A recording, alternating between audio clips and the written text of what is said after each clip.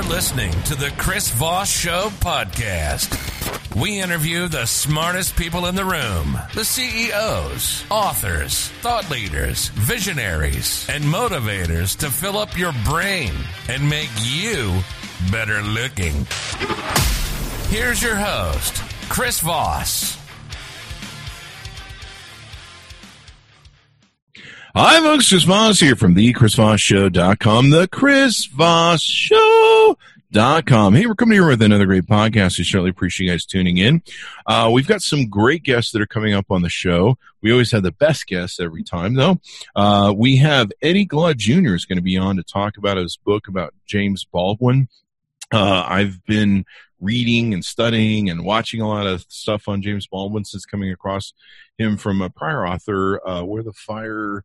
I forget the name of the book, but you probably heard it. So anyway, watch for him to be on the show this next week and a lot more exciting guests, book authors, et cetera, et cetera. Today, we also have a most exciting guest, Devin Thorpe. He's a book author of multiple books. He's a speaker. He's been on the show before. He's also running for candidate for Utah's 3rd District for the Congressional. He calls himself a champion of social good. He's a Forbes contributor who wrote about eradicating poverty, improving global health, and reversing climate change. He's produced 1,200 episodes of his Your Mark on the World show, featuring change agents, including Bill Gates. His books help people use money for good, and he's helped nonprofits raise millions via crowdfunding. Previously, he had a 25-year finance career and was a U.S. Senator staffer. He earned an MBA at Cornell after graduating from the U. You might be too smart to be on the show. Look at this resume. Shit. What am I doing with you? No risk of that. He frequently finds himself on airplanes, probably not so much anymore. This might be an old bio. That's right. And he's usually grateful to be in the middle seat. I think that's probably changed. You mean you need to update that bio. Welcome to the show, That's Devin. right. Hey, thank you for having me, Chris. It's fun to be back. You're very generous. Thank you. Next time we have you on, we'll have to eradicate that last sentence. Yeah. Of course, hopefully the next time. Well, we want to have you on sooner than that. I don't think we're gonna have a thing before we get you on again. But it's wonderful to have you on. Thank you very much, sir, for being. Thank with you. us. Thank you. And so you're running for office. How's the running for office thing going? If we can get that in. Well, it's an incredible experience. I had a sense of how difficult and challenging it would be, how much work would be involved. And, but boy, I tell you, I could only see 10% of it, really. It has been, I think it isn't crazy to say it's been 2, 3, 4, 10 times more difficult than I thought it would be. But I get up every morning and I remind myself why I'm doing this. This isn't about me. This is about people who are experiencing job loss because of COVID. It's about people who are experiencing illness because of the pandemic or any other kind of illness. It's about people who are suffering because of the actions of our current administration. It's about people who are worried about our planet and who are suffering as a result of climate change. There are a lot of reasons to get up in the morning and get to work on this, and those reasons fire me up. So it's hard, but I'm doing it. Look us on your website. We intend to win. Yeah, definitely. Utah's going blue, baby. This is happening. All the red states are flipping this time. Hey, give us your .com and plug some of your books, if you will, real quick. Well, thank you. So the website is devinthorpe.com, DEVINTHORPE.com. And I've written a bunch of books, including Your Mark on the World, which was a brand I've used a lot over the last decade. But that was a book I wrote about using your money for good. And I wrote a sequel called 925 Ideas to Help You Save Money, Get Out of Debt, and Retire a Millionaire. And that book has been downloaded over 1 million times. It's been a very, very popular book. I'm honored to see that. Oh my gosh, it's been so satisfying to see people read that and to hear from people that, it changed their lives and golly, saved the marriage. And wow. So I'm grateful that that's worked out. I also wrote a book about crowdfunding for social good. and a book on corporate social responsibility called Adding Profit by Adding Purpose. So kind of covered the waterfront of money for good subjects. Awesome sauce. If I'm buying a lot of pizzas, is that money being used for good? More than you think. More than you think. Note to self, Devin Thorpe says, pizza's good, not pizza bad. Right. So Devin, just curious off the top before you get into topics, what was it like to interview Bill Gates? I think I saw that episode. Yeah, it was of course a special experience. And although I usually did my interviews in this format, just like you, Chris, same identical format. For that one, I went to meet Bill in Spokane, Washington at a Rotary conference. And we sat down in addition to Bill, there was the president of Rotary International at the time. And we just had a great three-way conversation. And it's phenomenal. One of the favorite moments for me was I asked Bill Gates, what are your superpowers? And I said, what is your superpower? And he really named three. Blue screen? No, I'm just kidding.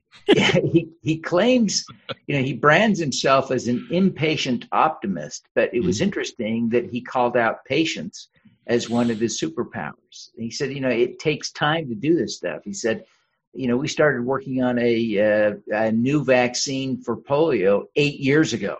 It's going to take a long time to get it into the field. He pointed out that at the time we talked, he was anticipating a new vaccine, or the first vaccine for HIV, to be approved in the months following our interview. And he said it will have been 25 years.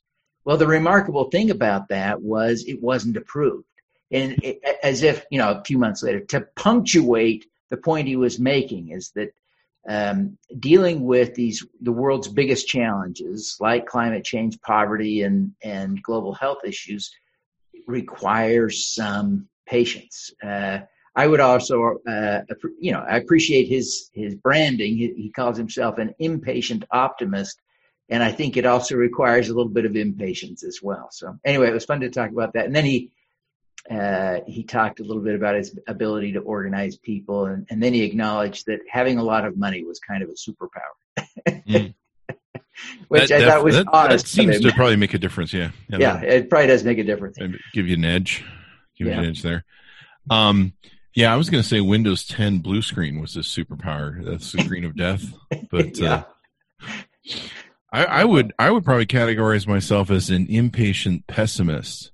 Yeah. Not only am I pissed off that the world's going to shit, but I'm really fucking angry about it. No, No, I hear you, Chris. You and I were talking just before. In fact, we started talking yesterday, really, about this Roger Stone commutation of his sentence by President Trump.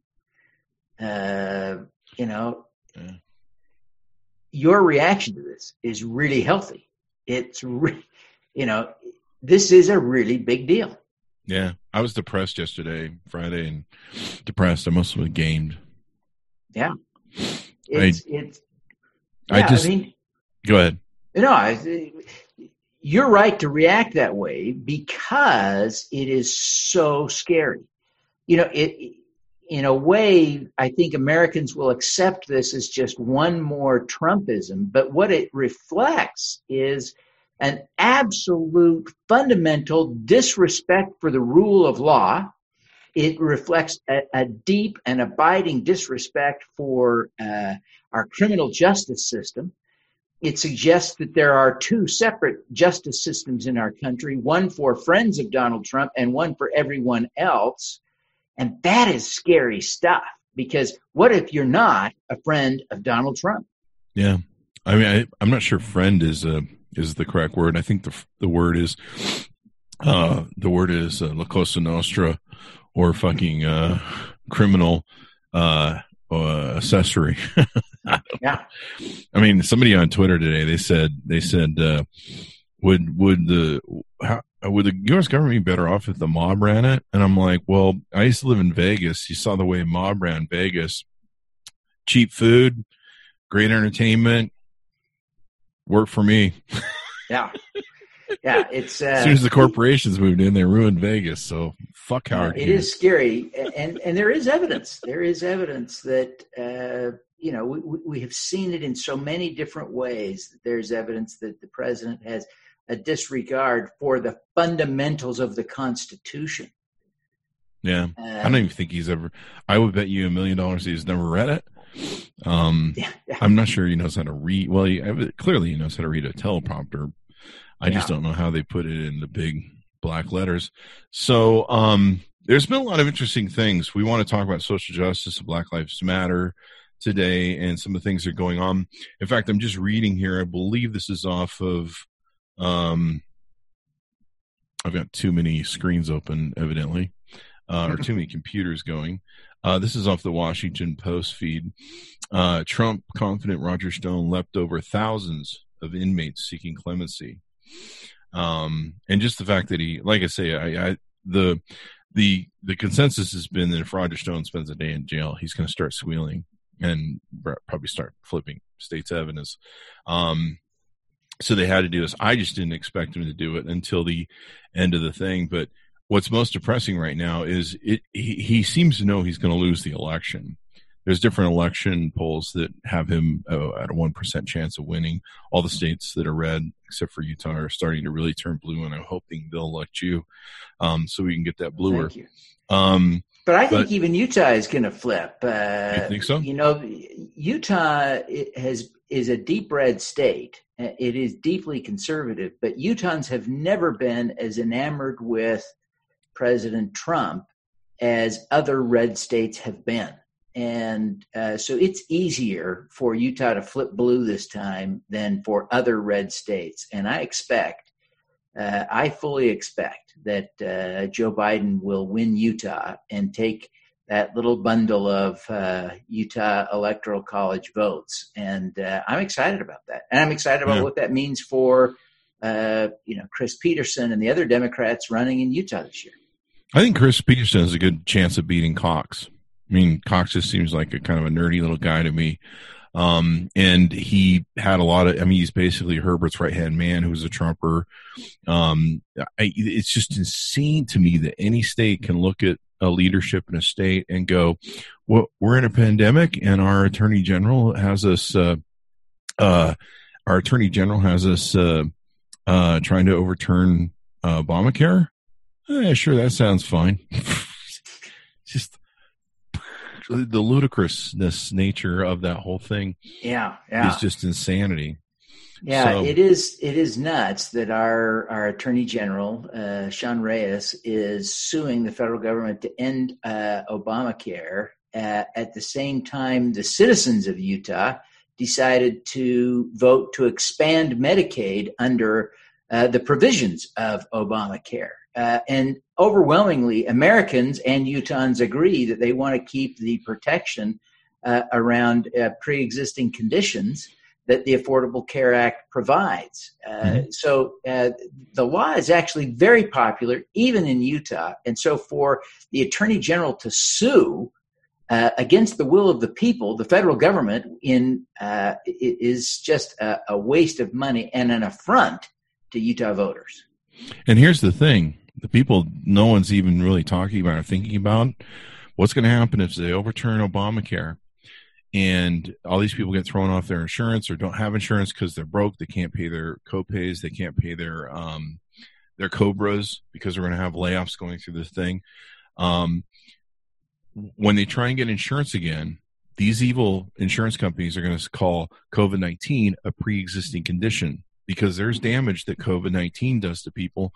Even many people, and not all people, but many people, there's some people that have what they call a glass lung situation where their lungs are damaged and they may not notice as much when they're young, but when they get to your and my age, that's when you kind of start feeling your lungs and going, wow, I have certain body parts, kidneys and livers that saw a little too much vodka over the years and they're not real happy with me these days. And, I have to keep placating them to be like, I won't drink anymore. Just please stick with me. Okay. Let's see if we can work this out. Please, baby, stay with me. And so I think a lot of people are going to have those lungs. And so insurance companies are going to go, oh, yeah, you got COVID? That's a pre-existing condition, baby. And they either won't cover you or they're going to hit you for more. And people just aren't even thinking about where we're going to be in a year from now or 2 years from now. That's why I'm encouraging people to vote for people like you and people that are going to responsibly lead us through what is going to be a financial crisis. I mean, within a month, already in Vegas, there are people that I know that are sleeping in cars because they did everything right. They had a job. They weren't bums or anything. I'm not knocking bums, but I'm just saying this is their story. And they did everything right. They got laid off. They applied for their unemployment. They worked for years. Unemployment was so backed up and so behind because the state couldn't handle the mass of applications and stuff. And then, all the stupid paperwork they have to go through. Normally they at least make you wait. I think it's like at least 8 weeks. And you're like, Americans can't live without 8 weeks for money. And the checks didn't come. So there are people that have lost their homes already or been kicked out already. And then evictions are going to start more. They're already starting now, and they're going to start more, I think, as most states, the blocking of evictions and stuff. And it's going to be brutal, man. It's going to be worse than 2008. It's going to be really freaking brutal. And I don't see anything going on. I think the thing that frustrates me about Donald Trump, is the criminality of it all. Just the sheer lawlessness of it. And maybe we would be better off with the mob. At least the mob only killed each other, the people that were in the mob. So I don't know, they just whack other people in government and leave the rest of us alone. The mob didn't usually go after normal people. Yeah. Well, it is scary to think about our federal government being run by someone who has no regard for the law, thinks he operates above it or beyond it or outside of its reach. And so far, the federal government has failed to prove him wrong. Yeah. Right? He's gotten away with almost everything that he's tried to do that's illegal. And that is scary. That is scary. I've been on an interesting journey recently, and let me see if I can pull some of this up. I like Eddie Glaude Jr. I mentioned he's going to be on the show soon, but he had done a book on James Baldwin. I never heard of James Baldwin before. I skipped college, and look at me, seriously. Do I look like I'm brilliant? So I'd seen his book, and I'd seen him promoting on Morning Joe, which he normally is on. And I thought, well, that's a weird looking fellow, that Mr. Baldwin dude. And I thought, well, I'll find out what more about the book is when it comes out. Eddie's a brilliant thinker. And just the serendipity of the moment, what's going on with Black Lives Matter. And we work with a lot of book publishers. We just picked up O'Reilly. They send other book authors to us. We have a huge slate of people coming. And they sent us their catalog, and I picked like 20 books out. One of the books was called The Fire Upon Us, and it's a story about James Baldwin and William F. Buckley doing their big debate in 1965. And to do my research for the show, I didn't have a copy of the book yet. I took and watched the video of it, which thankfully you can get all this stuff on video. Yeah. And so I was just blown away. In fact, I was so enthralled and started watching more James Baldwin videos. I showed up late for the show. 5 minutes late. And so we had a great discussion with Nicholas Bucola. So if you haven't got a chance, check out The Fire is Upon Us. It's a pretty amazing book. And then I got into Eddie's book and about James Baldwin, and it's called Begin Again, something about James Baldwin. And I started reading more about the experience of James Baldwin, African Americans, especially back then, and actually African Americans, what's going on. A lot of it is we're still having the same sort of problems today. And people don't understand what being discouraged, what being held down, what seeing how the rule of law only applies to some people, applies to other people. A lot of African American people grow up that way because they know. We had another author on who was African American before Nicholas, and he talked about how when I grew up as a kid and discovered that I was black, most people do around 5 or 10. I think Jim Baldwin said. He said, I found that 1 out of 3 black people will end up in jail, and I had 3 brothers, or 2 brothers, and myself. He said, so literally as a child, I had to look around and go, which one of us? Can you imagine having to think and grow up with that statistic and that sort of thinking in your head? And I'll go on just a little bit here. So I wrote one of my best friends who's a brilliant attorney in SoCal, and I forwarded him something about how, this is really breaking the rule of law. And he's like, no, the law system in this country is the greatest thing ever. And I said to him, you don't understand. I go, when people see the breaking of the rule of law, they do one of 2 things. They get discouraged, and they sometimes flip and just go, you know what, fuck it. If everyone's going to be a criminal, if the president can be a criminal, I'm going to go be a criminal too. Why do I even care? I've actually had friends that have done that. They've gone from being Democrats to Trumpers because they just got tired of not making all the money, and they're just like, screw it, I'm going to do it. I actually have video of one of them making that announcement on Periscope. I saw the Trumpers, of course, including young people who are very impressed by Donald Trump. And they're like, hey, yeah, let's go rip everybody off and make all sorts of money and screw everybody. And this is the way we're going to be like Donald Trump when we grow up. Young people. And I got to tell you, 2 times, the first time it happened somewhere early in his thing, some criminal stuff he did. And then this time, it made my brain sit down and go, why the hell do I care anymore? Why the hell do I care about being moral? Why the hell do I care about being ethical? Why do I care about doing the right thing? Because this guy's the president of the world and just screws everybody, doesn't pay anybody, does criminal stuff. Why should I stop scaring? I know how to be an ugly, evil businessman just like him. Why do I care? And of course, naturally, you have to come back to yourself and go, okay, well, calm down, Mr. Dude there, and let's remember who we are, and and being good to other people, and do unto others what you want to do, and just remember there's some principles here that you live by. But what a lot of people don't realize is the damage that does to the psyche on all of those fronts. Oh yeah, it is really scary, and you talk about James Baldwin, and that relates so directly to this.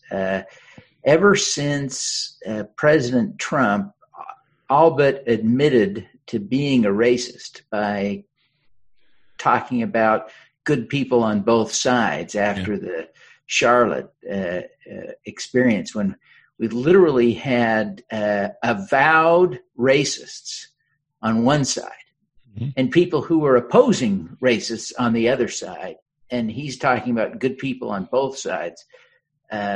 We've kind of known his true colors. And we've seen that in recent weeks, right, with the peaceful protests on Lafayette Park. And there's a little nuance about this story that doesn't get told. Only people who've worked and lived in Washington appreciate this, but there are peaceful protesters in Lafayette Park every single day. There are no days without protests in Lafayette Park because people have been going there every day, as far as I know. And sometimes it's small, right? Sometimes it's just one clown in with a big sign, railing on the president for this or that. But usually there are at least 3 or 4 of those clowns, and sometimes they have little groups. And so, it varies by day what's there, but there are peaceful protests in Lafayette Park every single day. So for him to act like today we need to bring out the military and use tear gas and all the rest to clear out the park is incredibly inappropriate. And just, it's a story for middle America to scare people that, Antifa is coming. And he said that, right? And people believe it.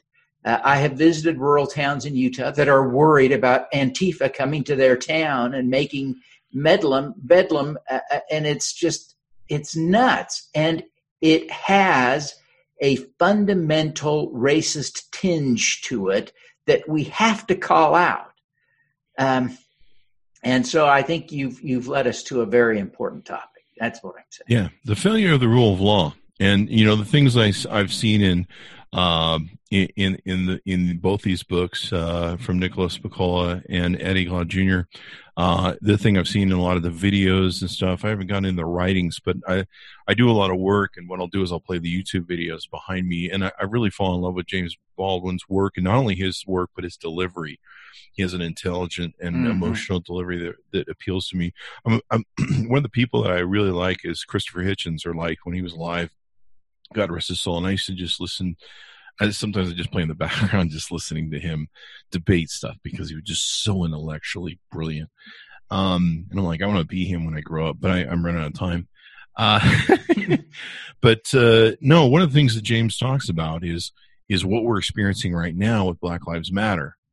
Nothing has really changed much in 55 years of since the civil rights experience, and what we're seeing now in Black Lives Matter. I mean, I did have a really great day for 2 days when I saw Black Lives Matter painted in front of the Trump Tower. That's one of my highlights this year, which is pretty bad because I don't know, man. You think I don't know, give me birth to a child or something. I don't know. That's my highlight, but I'll take it because good for fucking everybody. It was even more beautiful to see the 5 members of the so-called what was that thing that he was trying to get them in prison even after they've been proved that they weren't, the 5 members of the Central Park 5, I think it was called. That's one of the things that most influenced my life that Donald Trump has done was the outrage he helped to foment against these innocent black kids in New York City after he accused them of wilding and raping this woman in Central Park. Yeah. And, these 5 kids maintained their innocence and have been proven since to be innocent, but they all spent a decade in prison. And in no small part because of the anger that Trump fomented in 1990 around this rape that was, committed by someone else. Yep. And it was beautiful that I think they were with Bill de Blasio, the mayor of New York, but they were there painting the Black Lives Matter. Oh, were they there? Yeah, they were there. I saw the picture and I was like, this is awesome. And then I saw another picture, Bill de Blasio's in the middle, and he's flanked by, I guess, the 5 kids, or they're grown people now. But flanked by them, and they were putting, the first rollers down. But the thing that James Baldwin talks about is how discouraging it is to grow up in racist America, racial America, and have and to very early on come to grips with, you grow up as a child and you think what you were like as a child. The world is an oyster, it's an adventure, you have all these weird fantasies because, when we were kids, I think at 5 we tried to dig to China. We just thought that was somehow possible. I did that. We actually did. You dig the pit and Yeah. get I don't know, about 5 feet down? Yeah, exactly. Yeah. And then we realized how much work that was, and we're like, it was like a project that we had going for years. We're like, we're going to eventually get to China. It's just maybe another hour of digging or something. Yeah. But we really had that fantasy going. But then at a certain age, you realize, and it triggers it.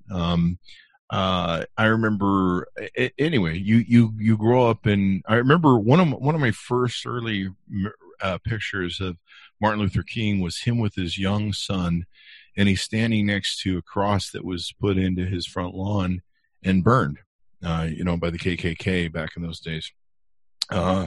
And I remember just staring at the picture, and I've spent a lot of time looking at it over the years, and just wondering what a father has to do to explain to their child as to why daddy's lawn has a burning cross on it. I can't imagine what that's like. I can't imagine the discussions I'd have to have with my children.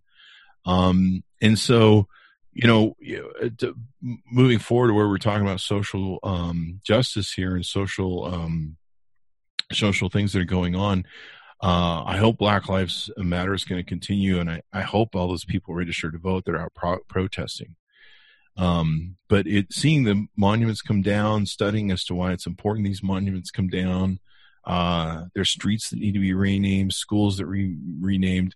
One of the discussions I'm going to have when Eddie Glaude Jr. is on is the different things that we need to change to really come out of this, because it's more than just tearing down these monuments. There's a lot of stuff that has to be done. Oh, yeah. What I think about this issue, and there are lots of aspects to it, but two of the aspects are implicit bias that we all have and need to sort of wrestle with personally. And then there are institutional elements of racism. And I want to use a couple of examples. Will you allow me to share a couple of allegories?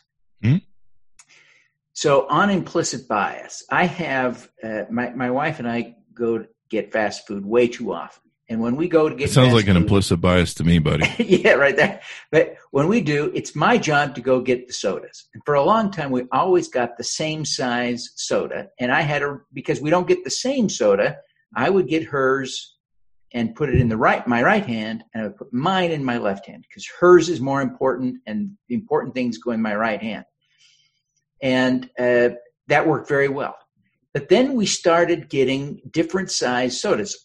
All of a sudden, for no good reason, she started getting a small soda and I started getting a large soda. And I was stunned at how difficult it was for me to put her small soda in my right hand, because my brain was saying the small soda is not as important as the big soda.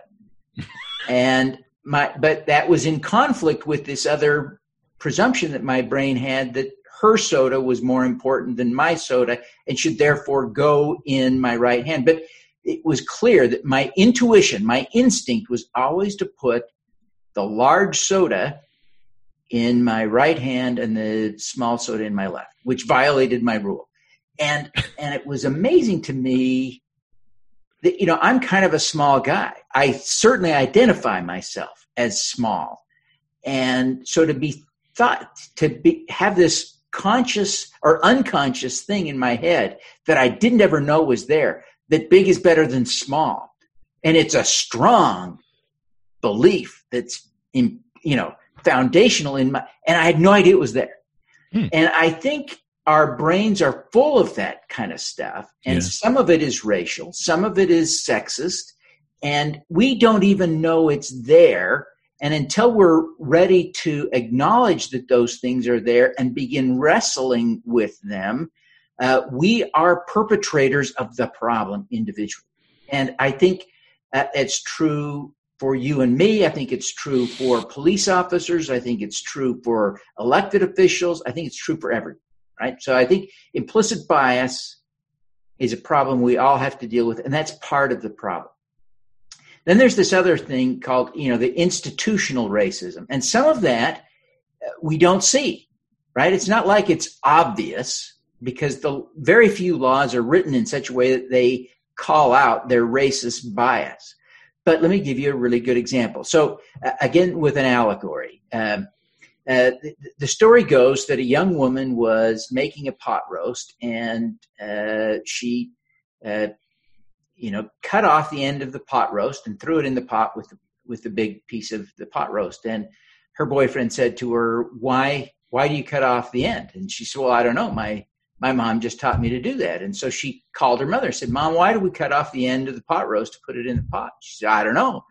My mom just taught me to do it that way. And so she called her mother, who's now an old woman, and said, Mom, why do you cut off the end of the pot roast before you put it in the pot? And she said, well, because it doesn't fit if I don't. Right? So for generations, women had been cutting off the end of the pot roast because that's what was done, right? Without appreciating that the only reason was the constraint of a particular pot generations before. Mm-hmm. Now, we have the same thing with the Electoral College, right? None of us ever give any thought to why it's there. But the reason it was there is because in 1789, when we created our Constitution, blacks were not allowed to vote. Slaves were not allowed to vote. And so slave states who had large slave populations but small white populations were grossly underrepresented on a simple popular basis. So the Electoral College was an elaborate way to get around the fact that most of the people in the South couldn't vote. And so a popular election of white people in the United States at the time would have grossly underrepresented, they felt, the views of the white people in the South. And so the Electoral College is fundamentally racist, and we continue to see that problem today. It's the populous states, by and large, where minorities live.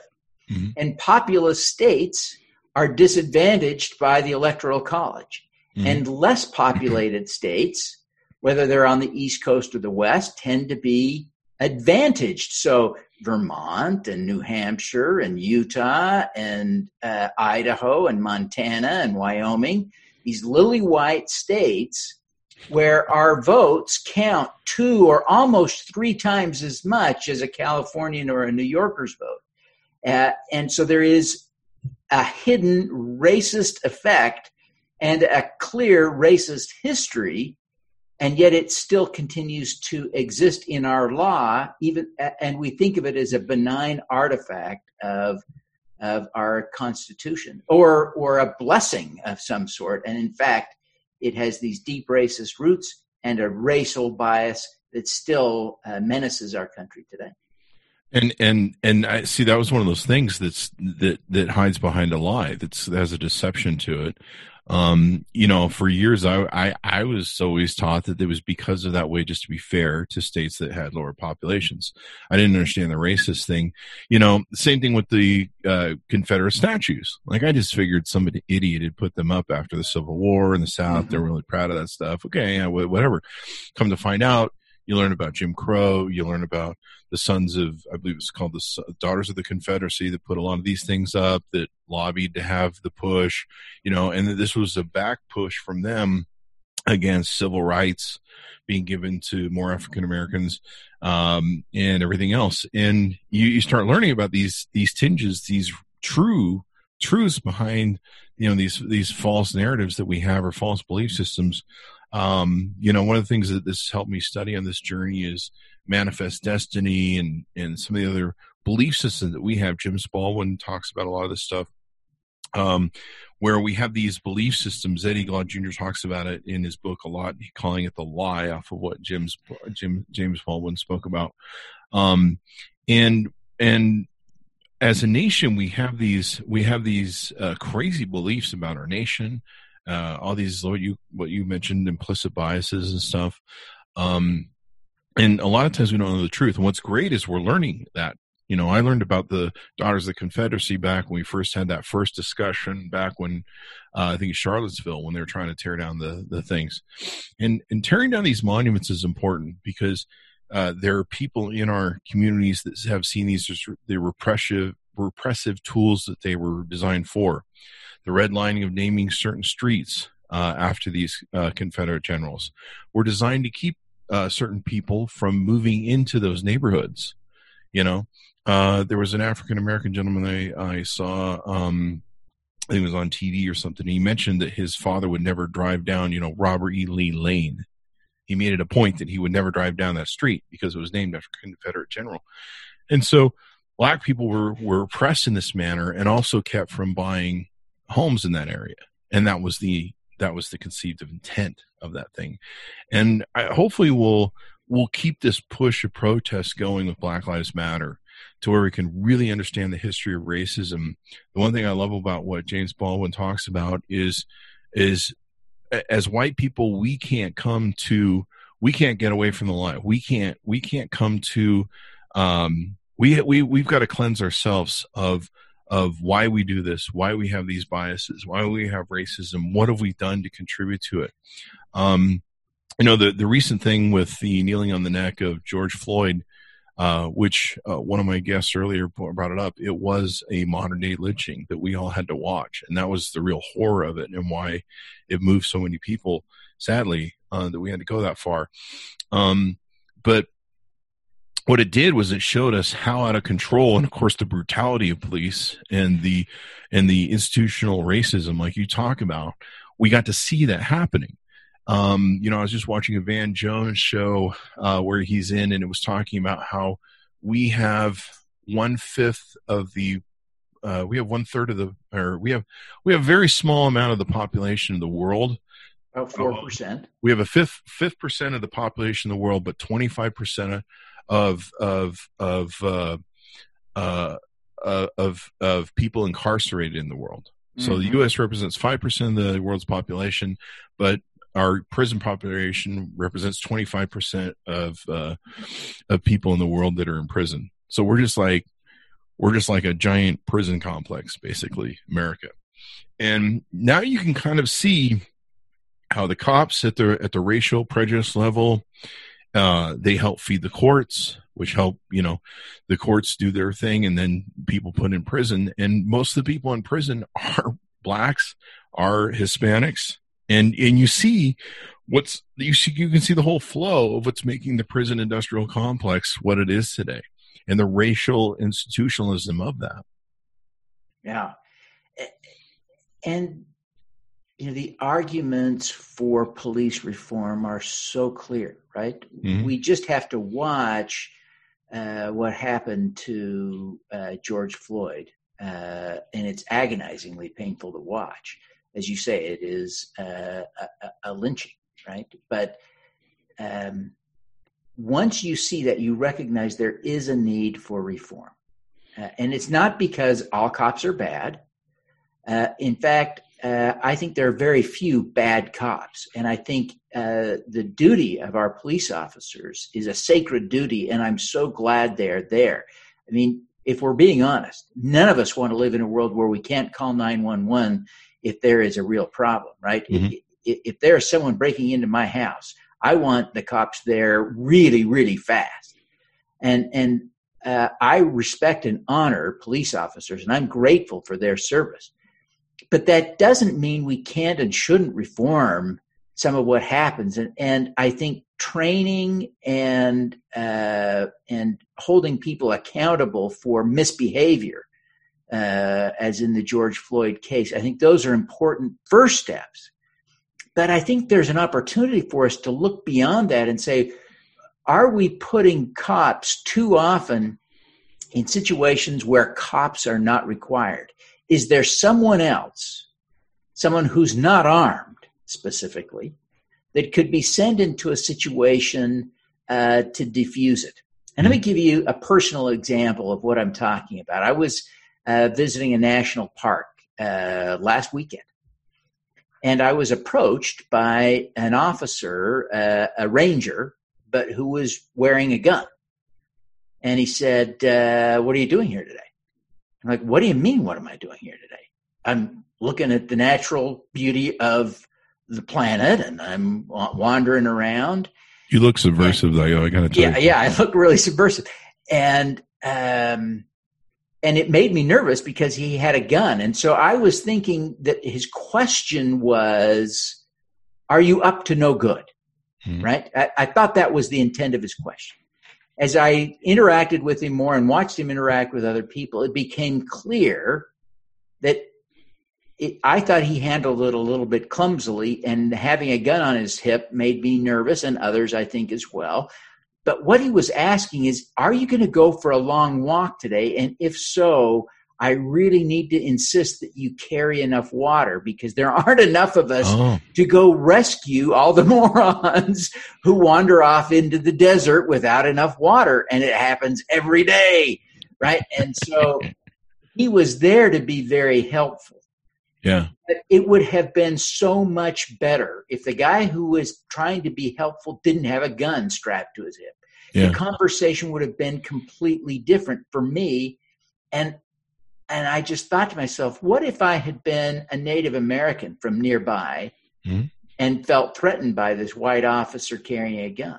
What if I were a black fellow in from Detroit, visiting Utah, and watching, marching through this national park, and this guy with a gun comes up to me and starts asking me what I'm doing here. Yeah. I mean, what could go wrong with that? I mean, and it just strikes me that there are plenty of opportunities for us to change that dynamic by putting people without guns into many of the situations we now send police officers when people are having a mental health crisis, perhaps even into some domestic violence situations, because guns come out because guns show up.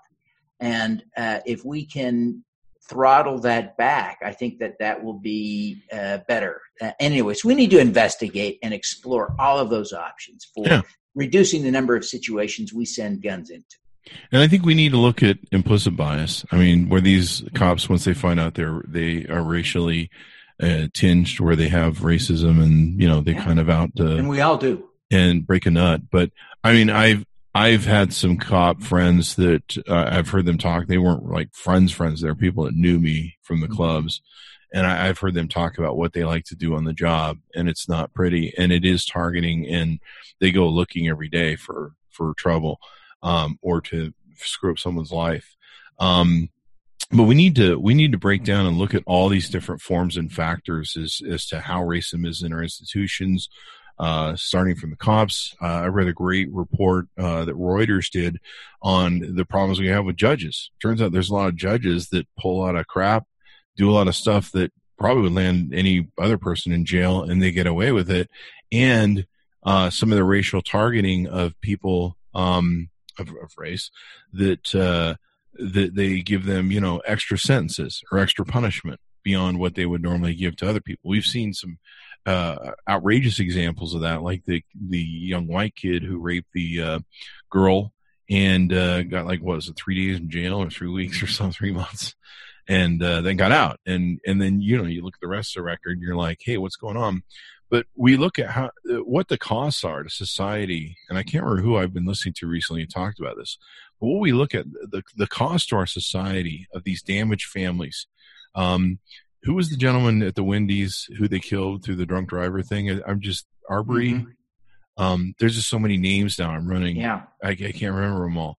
But the gentleman who was killed for drunk driving, I watched the video of him talking about what it was like to be incarcerated, what it was like to be away from, I think he had 3 young daughters. And he couldn't be with them growing up. And the reason he ran and put up a fight, and I'm sure he was a little drunk, so he wasn't probably in a straight mind, I've been there, is because he didn't want to go back. He knew that violation would bang him back on parole, right back into jail, and he panicked and lost his mind. But that's not a reason for killing somebody. And so when we look at what that causes with our mass incarceration rates. And you're right. I've watched Cops a million times. I used to watch Cops when I get depressed, because I'd watch 2 hours of that thing, and I'd be like, well, I'm not that white guy in the trailer with the wife beater or shirt off, who you always know is going to jail. Whoever has their shirt off in Cops, when they show up at the trailer home, that guy's going to jail. And so there are situations, and I don't know what the statistic is, so I'm just going to guess, and someone can call me wrong if they want. But the cops being called out to, say, for example, domestic violence situations, I would guess that 9 times out of 10, it's just a disagreement that's gone too far. And everything else. I've actually had the cops call me twice for disagreements that I had at my house. And it was a gal that I was trying to get removed. She had an alcoholism problem, and I had found her the first time. I was, telling her she needed to move out of my house because she was drinking $100 bottles of Cabernet Sauvignon because she didn't get a $5 bottle of vodka. I was finding out what alcoholism was. It wasn't fun, and so she was trying to get me kicked out of my house. So when I asked her to leave, she went to the neighbors and said, "Oh, Chris is, talking abusive," and then whatever, they called the cops. When they come out, a lot of times the cops are just like, "Hey, can you work it out, or can we go to another place?" Clearly, when the cops showed up at my house, they could see, she was going like this from the booze, and they're like, "Well, this guy is clearly sober, and she's clearly out of her mind." It's kind of sad. She died of alcoholism years later. But I would say 9 times out of 10, when the cops come out there, that really it could be a social worker. Unless it's like a violent situation where someone's actually getting hit, it should be a social worker. And a social worker could easily sit down and instead of just saying, hey, man, one of you go to jail and one of you don't, or, one of you go to another place, a social worker could sit down with them and go, okay, here's what we're going to do since I came out. We're going to put you in a family counseling program, and I'm going to sit down and we're going to have some psychology sessions, and we're going to work out what your thing is, and we're trying to make a roadmap to maybe have a safer, better marriage. Yeah. And that would be better because, like what you mentioned, I've seen the same thing on cops. As soon as they show up with guns, the emotions get amped up even far, which are already too far above. Same thing with homeless people. I've seen a few homeless people killed because 8 cops showed up and somehow escalated a situation with some guy who's, just a homeless person. They turned that into a murder just because they amped it up. And seriously, someone should show up and help that person. But yeah, there's so much in what I've been looking and learning at with the Black Lives Matter movement and changing what's going on in our society. There's so much we have to deal with. Some of it's the shame of it all. Some of it's the acknowledgement that some of the things we believe and what we do are wrong. And it's quite the journey, and it's an interesting journey that a lot of us have to go on. I mean, since 2015 and starting to hear in 2016, reading what Breitbart was and the white nationalist movement. I had no idea what white national was before Trump. Learning about their context, learning about their keywords like culture. This is our culture. And you see Trump saying that all the time. And that's why I had to learn from Trump. I'm like, why is he always saying that culture word? What the fuck is that about? I never put anything into it. But then I find out, oh shit, these are like the code words for the white nationalist KKK dudes. And then I got to go, oh crap, man, am I using those things? Am I using those words? Yeah. Oh man, culture's got to go out of my vocabulary, and man, I don't want all the things that they talk about, their code words and stuff. I mean, I just learned the other day that I knew about the OK symbol recently, and kind of what that was white nationalist. I'm okay, that was white nationalist, and I learned the other day till Mary Hart did on the show, and someone showed that what this 88 means that they do with the OK symbol stands for 88, and 8. I didn't even know that until just the other day when in the South Dakota thing. And so learning about it, it's like, I'm not even going to make that the OK symbol for the rest of my life. Like that's never just going to happen. But learning all about this stuff, I mean, this is the journey we've been on. And I've been on this journey now since 2015 where I'm like, okay, do I have implicit bias? Where do I have implicit bias with? One of the activities I did a few years into Donald Trump was I started walking around and looking at faces when I go to the store of everyone. And I would have this conscious thing and I'd be like, okay, so what did you just think? What did you feel? What were your belief systems about that person? Because you looked at their face. What is your thing? Which is hard for me because I'm a comedian. So when I look at people's faces or when I look at people, sometimes the comedic brain kicks in and I want to do jokes, and it's not mean. It's not racial. I'm just, look at me. Look at me. I look like a Trump voter. I look like a fat white trash dude. If you put shades on me, I look like a fucking cop in a car. I mean, come on, man. I know my place in the food chain, but seriously though, I looked at people that gave me fear. And when I looked at them or looked at their face, I went, I'm kind of scared of that person. And then I would go, okay, so why do we have that? Why do you feel scared about that person? Well, they kind of look kind of subversive. Well, who looks subversive? You're at this store. And unfortunately, one of the things that I realized is that, and there's some science behind this, that we look at faces as a way of determining stuff. This is very tribal. This goes back to our beginning of time. We do it for breeding, where we determine our faces and people that we feel that might be good people in the breeding pool. In fact, women, when they go through their menstrual cycle, there's different times of the month where they'll be attracted to a guy with a very cut jaw, and then other times of the month where they won't. we read a lot of stuff about how can I trust this person? Is this person going to kill me? I'm going back to caveman days. A lot of that in reading, how people are coming at you and whether or not they're on are you the tribe that's going to kill me or the other tribe? The whole caveman thing. And so we look at faces. I mean, we study faces. When we look at news, TV, all those sort of things, we look at faces and we like faces that reassure us and stuff, as opposed to maybe faces that don't. Like, there's certainly, if you look at Marilyn Manson and you look at your mom, you're probably going to have a totally different reaction as to, what your perception of that is. And so I started looking and walking around at what my racial implicit bias was, where I would look at people and be like, oh, that person must be you, whatever. And started thinking more about what that meant and how it was impacting me or driving either potential racism or just stupid shit that I thought, that I'm just like, why do you think that way? That's dumb. That person's just probably a normal person, whatever. So we all have to come to grips with this. Yeah, we do. And so part of the solution is for us to all own our role in it, right? That's part of it.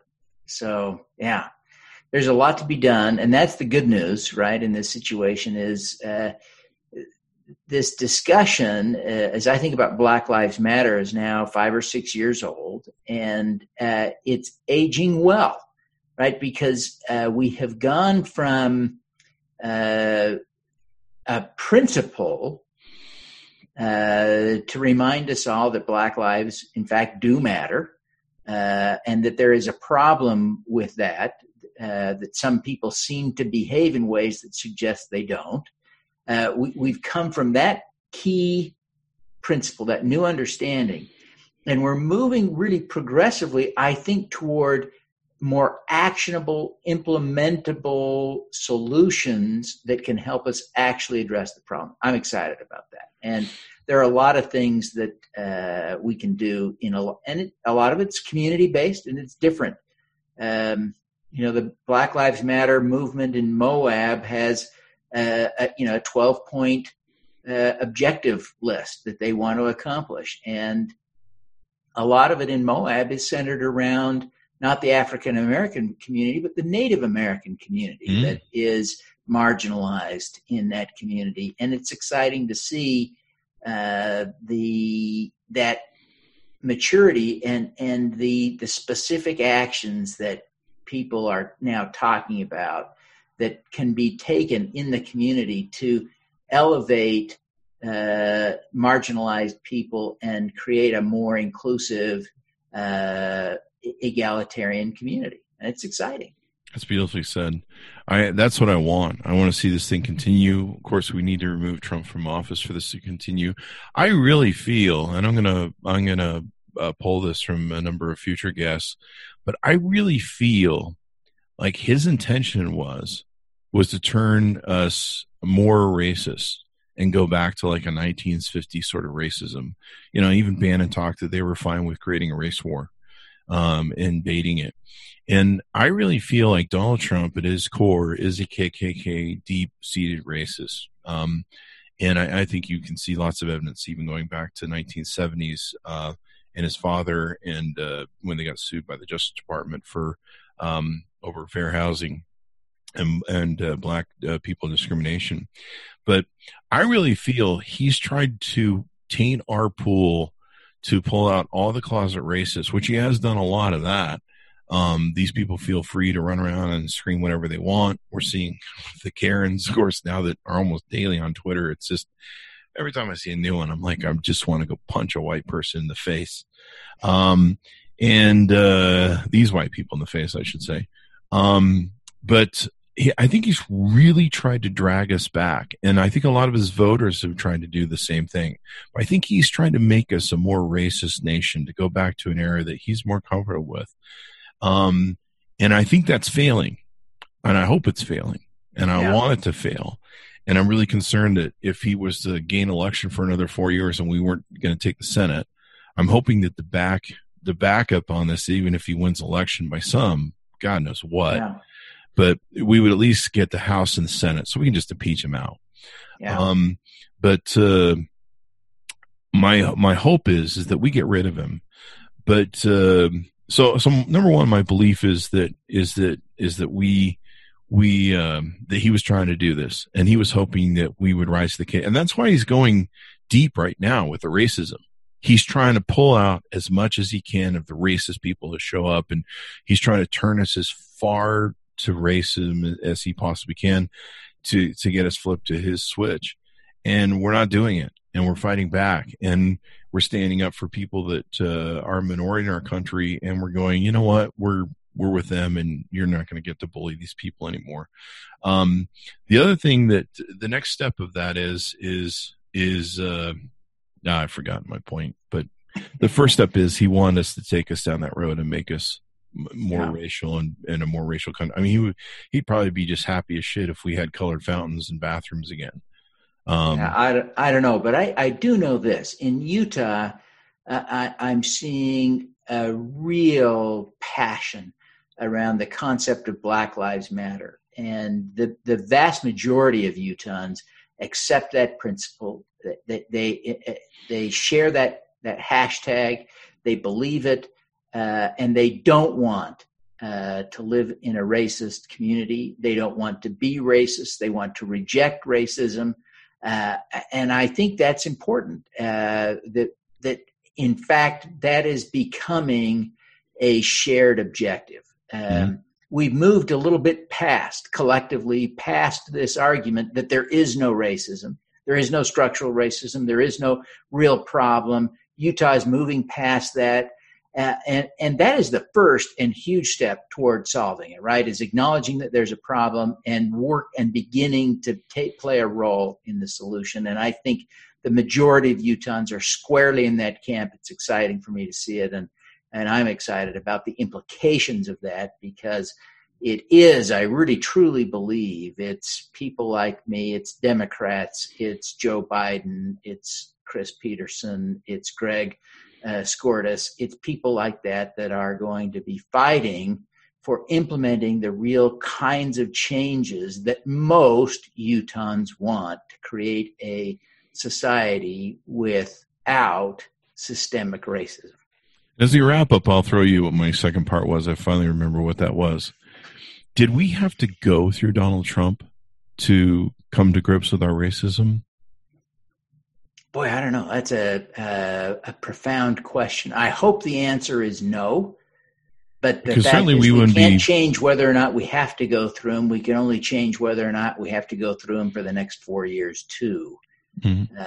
And I don't want to be glib, but I think Americans are fired up like they haven't been in a generation or more, and he will not be our president in January.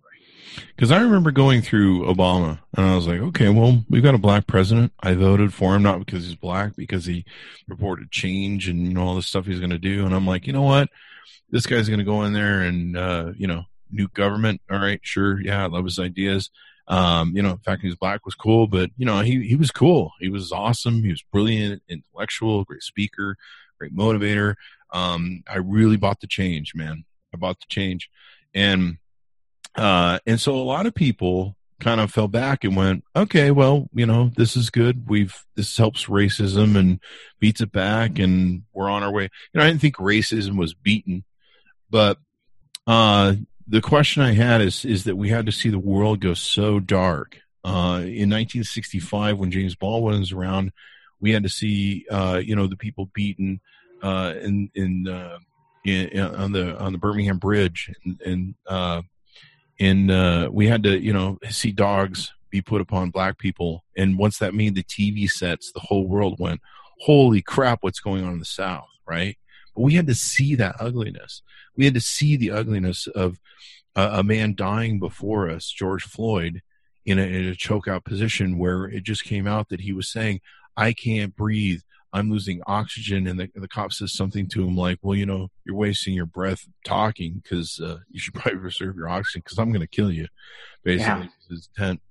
So it saddens me that we had to go to a dark place, a very dark place. We had to stand at the precipice of becoming God, some sort of KKK, 1950s sort of society, to beat back racism and to say, holy crap, this is really something we have to deal with.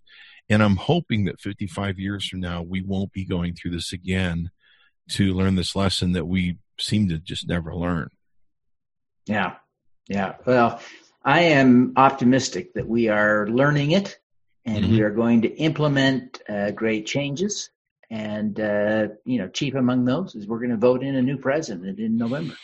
And I will take your optimism, sew it on a pillow, and I'm going to cuddle it at night and hope for the best. There you go. Because I need all the optimism I can get at this point. Good. So Devin, thanks for being on the show and having a great conversation with us for Social Good. Keep up what you're doing. Give us some plugs again for your books and your website. So the website is devinthorpe.com, DEVINTHORPE.com. And I wrote Your Mark on the World, 925 ideas to help you save money, get out of debt, and retire a millionaire. So you can leave your mark on the world, adding profit by adding purpose, and crowdfunding for social good. There you go. Check him out, guys. He's been on the show twice now, so he's in the running for the Chris Voss Show SNL robe. You get, I think, after 5 appearances or something. Yeah. Isn't there a jacket? Jacket, robe, I don't know. It could be something. Okay. It's probably going to be an ugly-ass green jacket like they give the Masters dudes. Yeah. Like, I never figured out what that's about. Like that's an award? Like, you give me this. Maybe a Chris Voss hat is all I need. Maybe a Chris Voss hat. We'll have to make some Chris Voss hats and give those out or something. That's probably better than a robe, but I don't know. Neither one will get you laid.